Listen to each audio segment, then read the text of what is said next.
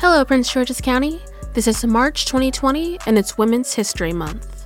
For this season, we're focusing on women in the DMV that have changed lives. Some of these names you already know, but some of these women will be new to you. What will not be new to you is the wonders we uncover in this historic county just outside the nation's capital. Stay right here for our Prince Georgian of the Day.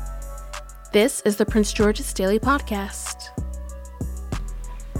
Hello, Prince George's County. I'm Bill Roden, and today is March 20th, 2020. In today's episode of the Prince George's Daily Podcast, student Maya Tyree brings a phenomenal story about the importance of education. It makes me wonder if we don't take education for granted.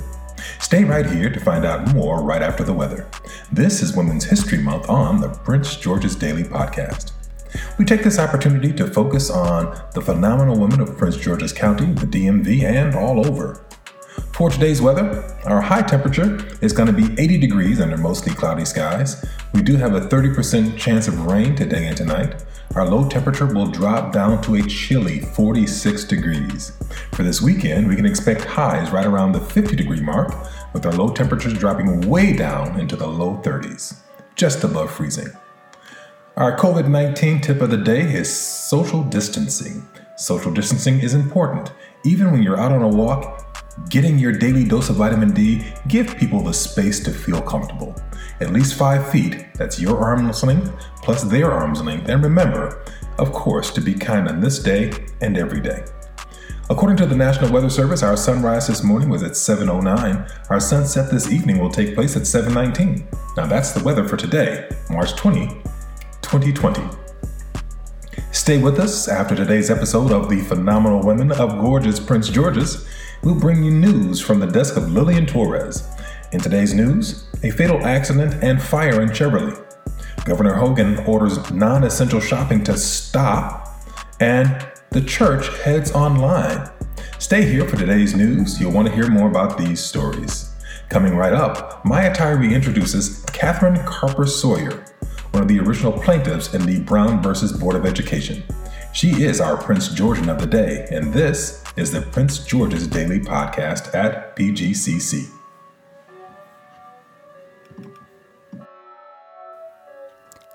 This is from the NAACPLDF.org. At the age of 10, Catherine Louise Carper became one of the youngest legends of the civil rights movement. She and her mother were the first to sign onto the lawsuit that would eventually become Brown versus Board of Education. The segregated school system forced Catherine to make a harrowing trek to and from school each day, one that totaled over 8 hours. Braving rain, snow, and heat, Catherine had to walk through fields and down unpaved roads to get to the bus to school. In October of 1952, at the age of 10, Catherine walked into what she described to be the biggest room she'd ever seen with the most people in it and took the stand to give her testimony.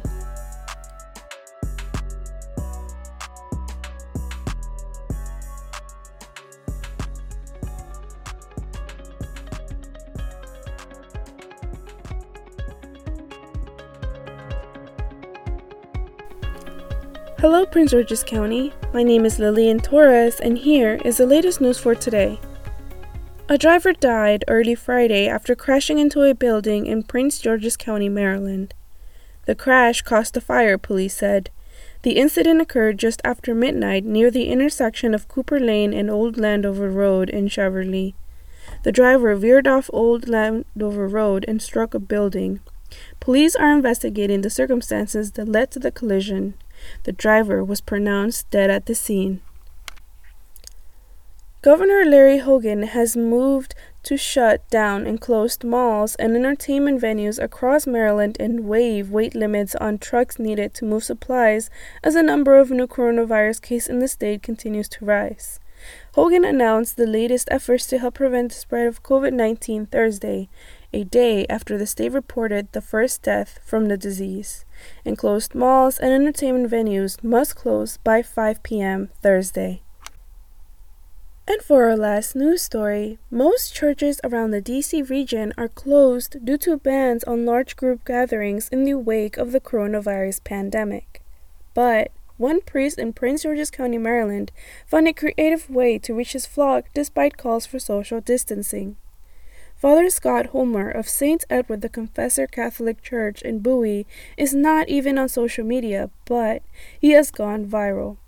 Homer was inspired by stories about drive-through COVID-19 testing sites in South Korea, and he decided to offer the sacrament of penance in a similar way. Homer said it has brought him some joy at a time when he is physically more distant than ever from his parishioners. Homer even went the extra mile to have a blind hole with him, since he can't set up a screen in the parking lot. Typically, confessions are heard with some degree of anonymity, although that is not required. For the Prince George's Daily, I am Lillian Torres.